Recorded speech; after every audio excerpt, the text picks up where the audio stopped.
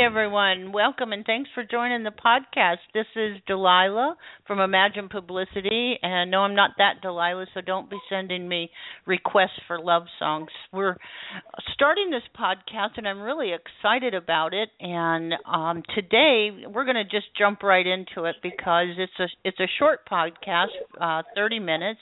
But we're going to highlight some authors, their stories, their books, and also we'll probably hit on some social media tips and who knows. We're just taking it and going with it. So today's podcast is brought to you by WildBluePress.com and ImaginePublicity.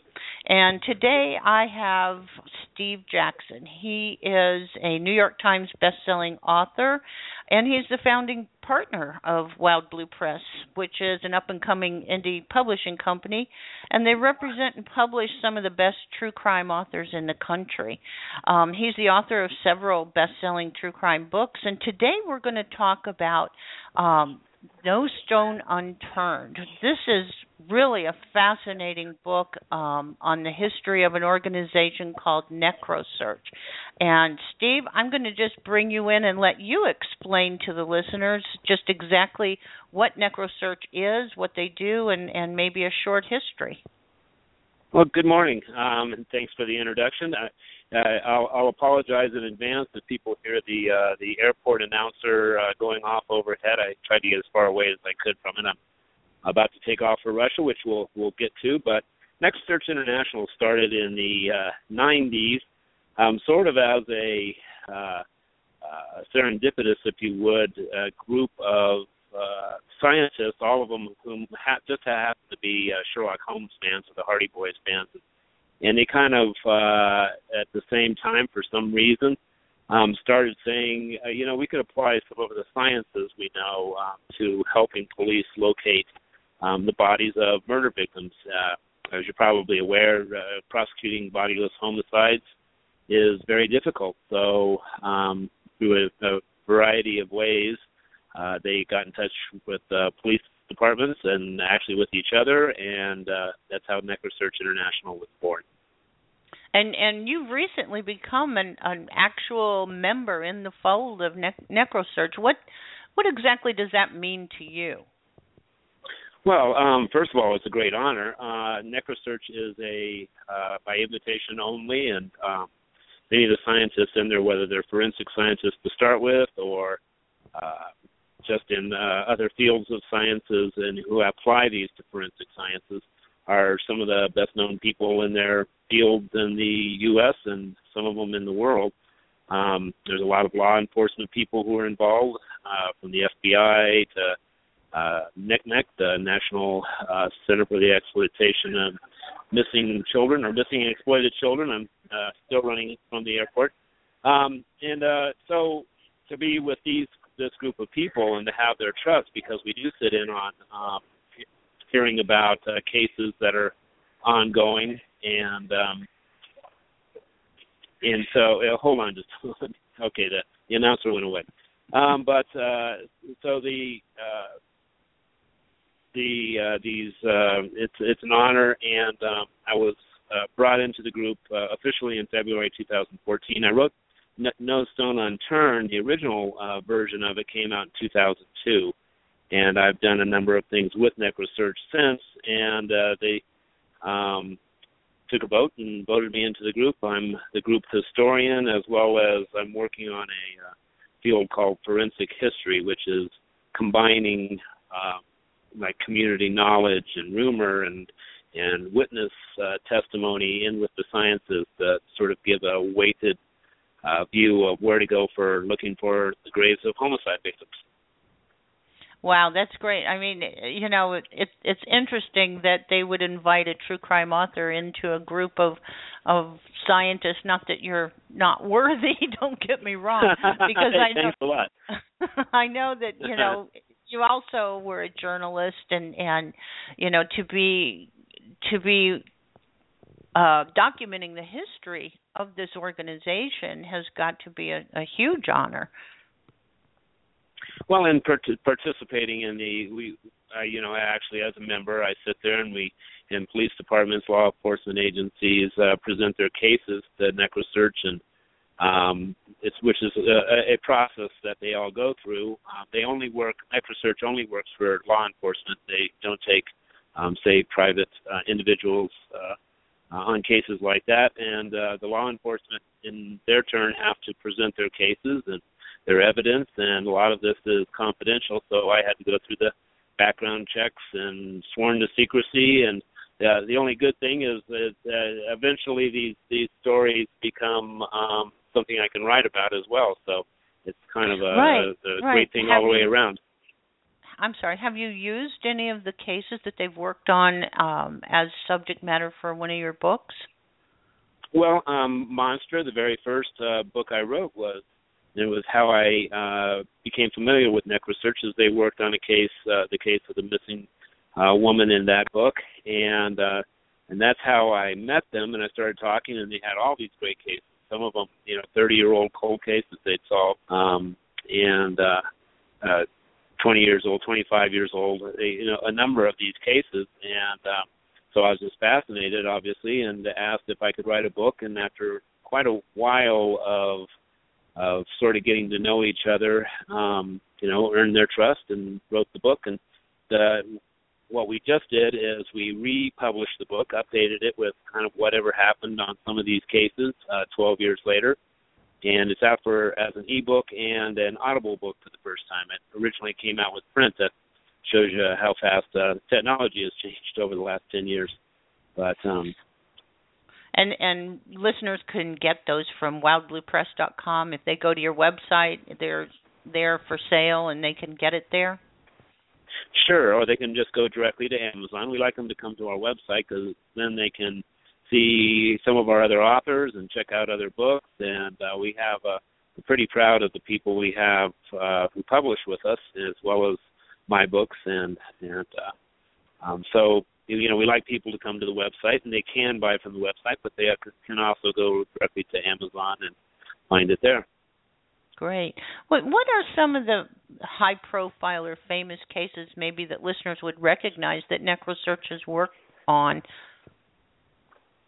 Well, one that continues to get publicity all the time is the Michelle Wallace case. She was a young woman who disappeared in the mountains of Colorado back in 1976, and eventually her body disappeared, and the case went cold until a very dedicated police officer down in Gunnison, Colorado, named Kathy Young, dug up the case and eventually contacted NecroSearch, and with NecroSearch they were able, I won't ruin the whole story here, but able to find her remains and go after the killer, and that case has been on HBO. It's been on Forensic Files. I was on Forensic Files with it. It's one of their more famous simply because of the length of time that had passed, for one thing. She disappeared in 1976 and wasn't found until the 1990s. I'm currently working on a very interesting one, which I'm off to Russia here to find with some NecroSearch members, to find the secret grave of the Grand Duke Mikhail Alexandrovich Romanov, who was the Tsar's brother, and about a month before the Tsar and his family were assassinated, the Grand Duke was taken from his hotel and killed near Perm, Russia, by the Bolsheviks, and thrown into a shallow grave along with the body of his secretary, named Brian Johnson. And so we have been over there the last 3 years. I've gone. I went in 2013. I couldn't make last year, but we're back this year, digging up Mother Russia, looking for one of her Grand Dukes. Well, I just think this is a fascinating story. The whole story around the Romanovs, I think, is a historical mystery in a lot of cases. And, what happened to some of their children and what happened to the Grand Duke and all of this. So I just, I think we're going to be following your trip through a blog that you're doing called From Russia with Love, that'll also be on WildBluePress.com. And I think a lot of people vicariously are going to be going with you. I know I'm going to be one of them that'll be watching and waiting for your reports. So what does this whole trip really mean for you? What are your hopes to come away with? Well, obviously the main thing would be to find the remains of the Grand Duke. The group I'm with are actually these are the people who some of them who originally found the Tsar and most of his family. They found him in '78, but because of the political climate there, they weren't able to reveal this until '91. But two of the children were missing, and the guy who is the head of our expedition, Peter Sarandanaki, he's the great-grandson of a white Russian army general who tried to get to the Romanovs in time and couldn't, and his grandfather and great-grandfather spirited the evidence out of Russia, and Peter has kind of come full circle to, first they were looking for the two missing Romanov children, and they found them, and that was back in 2007. And then we found out or heard that there was one more Romanov missing, the Grand Duke, and so Peter has raised the money to get us over there. It's a great adventure. It's the sort of thing of National Geographic and expeditions. It's in the middle of Russia, which is not the most highly developed part of Russia. It's very interesting. I find Russia and Russia's history and fascinating, and the people are warm and welcoming. For the most part, the immigration guys maybe not so much, but I think that's what they're paid to do everywhere. To me, it's this great adventure I get to go on. Hopefully, we find the Grand Duke, but if we don't, Peter's quest here, both in helping find the missing children, and he's also spearheaded the efforts to get the remains of the royal family, and if we find the Grand Duke, authenticated through DNA. So that the church will accept the remains and bury the Romanovs. It's just this great, big, dramatic, fascinating, romantic Dr. Zhivago-esque story. And I'm very proud to be part of it. Right. Yeah, and I wanted to take a train from across part of it and stand on top of the roof just like Yuri Zhivago, and but they wouldn't let me. No. Oh, darn. Well, you say that, for NecroSearch to get involved in a lot of cold cases, or do they strictly work with cold cases, or let's say could a law enforcement agency bring them in at the beginning of a case?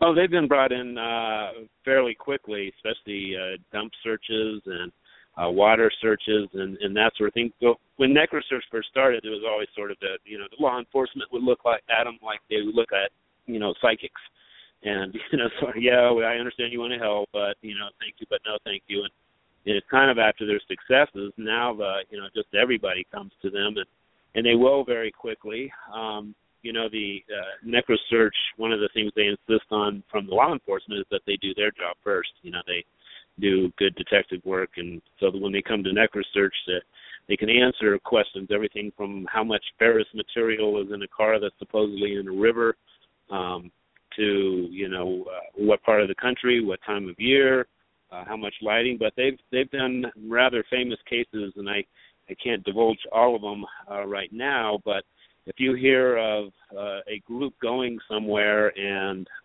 searching for a body using equipment, which has happened here a number of times in the past year, there's a good chance it's NecroSearch, because they're the first people who do this that law enforcement calls in. Now, there's a couple of other groups, and they have their own names and do their own thing, but they're a little more into getting the publicity. NecroSearch has always kind of kept a low level, and so oftentimes they'll be involved in cases and locate evidence or remains and never get credit for it because they don't seek it. Well, that's interesting. So they do work with other search and recovery organizations cooperatively? Not much. Other countries they will. In fact, they have some NecroSearch branches in other countries, but they will work with other experts. These other groups that I'm talking about, they kind of have their own version, and they do things their own way. And NecroSearch is very particular. The law enforcement brings their cases in, and NecroSearch actually takes a boat on whether they think they can be of any help, or whether this agency needs to be sent back to the blackboard to gather more evidence, or anything along those lines. So they don't take just every case.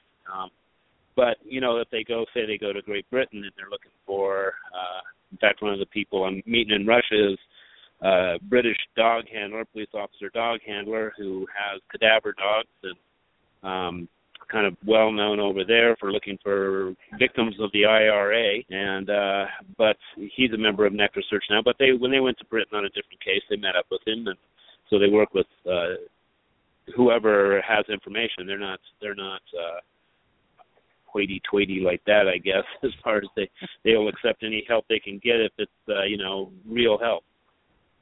Right. So basically, for listeners' information, if you have a missing loved one, NecroSearch is not who you're going to contact, correct? They don't get involved with families or offer family support. They're strictly looking for evidence, looking for remains, or working hand in hand with law enforcement rather than offering all the other support services.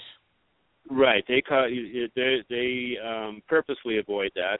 They don't want to have emotions and these sorts of things get in the way. Plus, the main reason is they don't want to mess up anything legally as far as chain of custody. And some of these other groups have done stuff. They get called in by the families. Somebody finds something or disturbs something, and suddenly that bit of evidence might not be usable in court. So NecroSearch works very closely whenever they're out in the field with law enforcement. So something comes up, and they're very well trained these days. They've been around for a while, so they've had a lot of law enforcement training themselves. Right. Explain to listeners, why are they called the pig people? I thought that was rather interesting. Well, pigs are the animal that has the closest body type to human beings. They don't have much hair. They have X amount of fat on them, and they decompose about the same rate as humans do. So when they were doing some of their experiments out at a law enforcement, one of the agencies here has a large few hundred acres that they do training and stuff. And so they allowed them to bury pigs so that they could see what the dogs would do and see how plants would change over a burial area, try out their ground-penetrating radar, all that sort of thing. So there's originally some of the law enforcement people who would call them up because they couldn't remember the name NecroSearch, so they'd say, "Aren't you the pig people?" And that nickname sort of stuck. Well, that's interesting. Oh, my goodness. So how long have they basically been an organization? When did this all take place, when they came together and decided, we have a great group of people here, let's pull it all together? And is it a nonprofit organization, or how is it structured? They are a nonprofit, and mostly run off of donations. Actually, what they really run off is the hours and the dedication of the people that are in it, because there's no way they're bringing in enough money to cover what they do. They do ask that law enforcement agencies cover their expenses when they're out. But yes, they are a nonprofit, and it started it was mostly in the 90s. It really is fairly interesting because it's almost in the same period of time the founders, who didn't know each other at the time, sort of one, Clark Davenport, was watching television and 5-gallon drum that supposedly had a victim in it. And they were using a metal detector, and he was like, "You're not going to find a buried drum with a metal detector. You need a magnetometer." So he kind of went out to the field and told the police this, and they didn't find what they were looking for, but they're pretty impressed with what he did find. So, and then there were some other law enforcement types who were working on a mass burial area south of Denver, and we were kind of using a bulldozer and thought this might not be the best way to look for remains. And then there was just a number of these people, and they sort of found each other by accident, or one would talk to a police agency, and that police agency would talk to somebody else and start putting them together, and they started hooking up a little bit.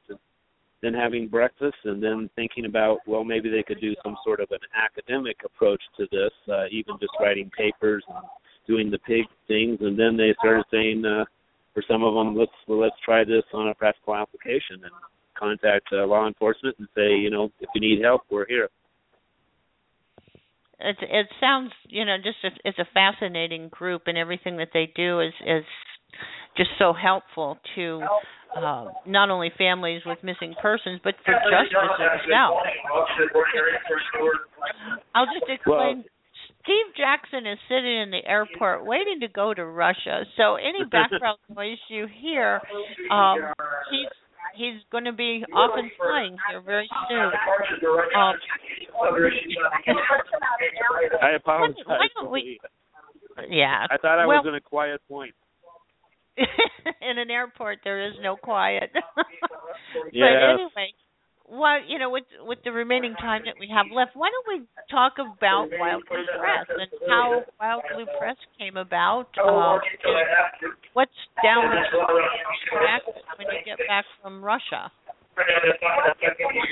Well, WildBlue Press was sort of it actually began about 3 or 4 years ago. I was sitting together with a friend who's an author, Ron Francel, and he was, I wasn't in self-publishing or indie publishing. I was with some fairly large publishers at the time, but Ron was going to try the brave new world of self-publishing and had, I believe, for one of his books, and was complaining that, there's things to be said for self-publishing, but the hard part is there's now 400 million people who are all authors writing books, and getting yourself, even if you're a well-known, well-respected author, above what I call the white noise of the self-publishing world was very difficult. And I kind of just squirreled that away in my brain. And, we're all upset with publishers and the main publishers and how they do things in the world, whether it's poor percentages on eBooks, or it's very selective and as far as what they're publishing, and the advancements are getting smaller. It's just becoming very difficult, unless you're Stephen King or Hillary Clinton or something, to do well as a working author. So self-publishing and indie publishing sound very good. You can kind of control your own life when you're going to put something out. But the problem is then all of a sudden you run into this issue of, not only do I have to write a book, but I've got to learn to do book covers and get it formatted, and how do I get it up on Amazon, and how do I do all these sorts of things. So about 2 weeks or 2 months, I would say, after I talked to Ron, I happened to be sitting with an old college buddy, Michael Cordova, and he's something of was sort of the internet before there was Al Gore on the internet, and he's very adept at online marketing and promotions and software writing and all these sorts of things. And he started saying, well, why aren't you guys doing this, this, this, this, and this? And from that sort of came the idea of, well, let's put together an independent publishing company that, but unlike some, which will take your manuscript and then do a few things for it, maybe help you find a book cover person, and then they just kind of toss it out there. We're A to Z. We take the manuscript in, we have them edited, with book covers going, promotion and marketing going. We get it uploaded, we get it distributed, and then we continue to promote, market afterwards, which even the traditional publishers just don't do anymore. They put the book out there, it's out there a few weeks, then they're gone. So we kind of do it all, but we're sort of trying to get away from the description as an indie, in that we feel that at some point we're going to be the new face of publishing here in the 21st century, which sounds grandiose, but we think we've got a pretty good plan. And part of our concept is our authors, 90% of them are best-selling, award-winning authors, so we're not starting with just all new people, but we do bring in the occasional up-and-comer or rising star when we read their books. We put them through focus groups and see how people react to them. But from there on, if we take them on, then we do pretty well right now. Yeah, I'm just very impressed with the whole operation, and I've had the opportunity to to meet a lot of your authors on air, and they're fantastic. I know some of the, I'm not going to say older authors, but those who've been around the block a little longer, and then the new ones coming up. I mean, it's very exciting to be part of that support group for someone who's trying to get a name out there and trying to get a book out there, and in a field right now that is just so full of noise that it's very difficult to be heard anymore. And I'm sure you totally agree with that. What kind of specials are you running with WildBlue Press right now? I know you do this on occasion. Is there anything that you want to let listeners know about? Well, let's see. No Stone Unturned is available as an ebook for only 99 cents at this time, and starting on starting June 4th. I'm forgetting what day I'm at here, but June 4th, No Stone Unturned goes on sale for 99 cents. I believe right now, Kentucky Bloodbath, which is another of our true crime books, is on sale for 99 cents, and they always have something. So I just suggest people go to wildbluepress.com, and you can sign up for our newsletter, which doesn't come too often, but it also gets you our online magazine, which has stories and specials and contests and all sorts of stuff on it. I think it's just fantastic the way the company's put together and how much you give to the readers, because you really do. With the blog posts you all do and the newsletter and the magazine and everything, it's kind of like getting a lot of freebies when you buy a book, and really get to know the authors, and it's just really a great all around one-stop shopping sort of place. That is our concept, is trying to establish a new relationship between authors and readers. I think, that in the past, part of it simply because there was not internet, there was sort of a disconnect. You wrote a book, you sent it off to a publisher, and they printed it. Maybe you went to a couple of book signings, but that was sort of the extent of your contact with readers. And maybe months later get some fan mail, and even that was usually fairly limited. But now it's as soon as you put the book out there, you're talking to people, or even before you put the book out there, you can talk to them about the writing process or how a story came to be, or so part of this is to try to establish a new connection between two people who need each other. Authors certainly need readers, and readers, that's what they do for entertainment, is they read books, and so it's a symbiotic relationship. Yeah, it's all about the relationship. It definitely is. Well, believe it or not, we're out of time already, and I know you. I think they're going to want me to get on the plane. Yeah. I know. So I just want to say thanks a million for being on. For listeners, go to wildbluepress.com, order No Stone Unturned, and all of the other great books that the authors have available. And the one thing I want to remind you, make sure you leave a review. Go to Amazon, go to WildBlue, go wherever you buy your book and leave a review, because that support means so much to all authors. So listen to the podcast whenever you can. Steve, have a great trip. I will. Phone call when you get back, because I want to hear all about it firsthand, okay? I will do it, and follow the blog on From Russia with Love on wildbluepress.com, and I'll try to touch base. Sounds great. All right. All right. Well, have a great trip, and thanks again. Bye-bye, everyone. All right. Thanks, Delilah. Bye-bye.